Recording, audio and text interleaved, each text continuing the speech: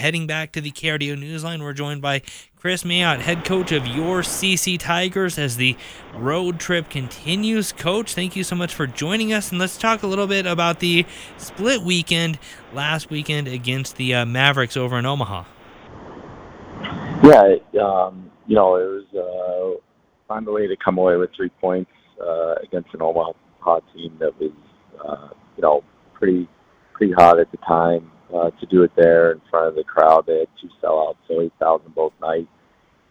It was part of our effort. Didn't like the roadmap on how we got the points.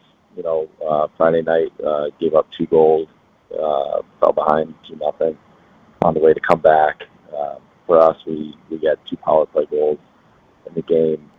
Had a penalty shot in overtime to win it. Unfortunately, it didn't go our way, and they got the winner in OT.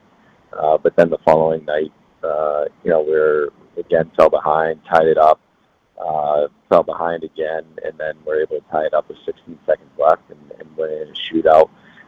It was an encouraging weekend, not just for our team, but for as we continue to grow with this program. A lot of young guys stepped up Saturday night. All of our goals were from freshmen, and Kaden Mbereko was probably the best player on the weekend. So good sign for our freshmen, good sign for our team to be able to come back and find ways to get points in that environment.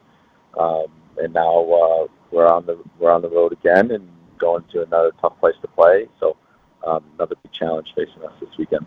Yeah, and it really does show that this Tiger squad can really play with everyone as well. And another red-hot team this weekend with the Broncos at Western Michigan. You guys have played each other before, looking for that payback right now. What is going to be the key as far as coming away with some points out of Kalamazoo? Yeah, first off, it's going to be our start. The recipe and the blueprint for winning isn't falling behind early. So, our start's going to be key. Our first period's going to be key. It'll be the second straight weekend that we're on the road, and the team we're playing was off the weekend before, so they're sitting at home rested, waiting for us.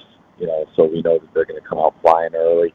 We got to manage that, and then get to our game plan right away. We'll be a little different in the way we try to attack them this weekend than we did when we were at home. So hopefully, a better game plan, more commitment to it, and then, quite honestly, we've been pretty good on the road in league play with a win at Duluth, win at St. Cloud, split with Omaha. So we, again, looking forward to the challenge.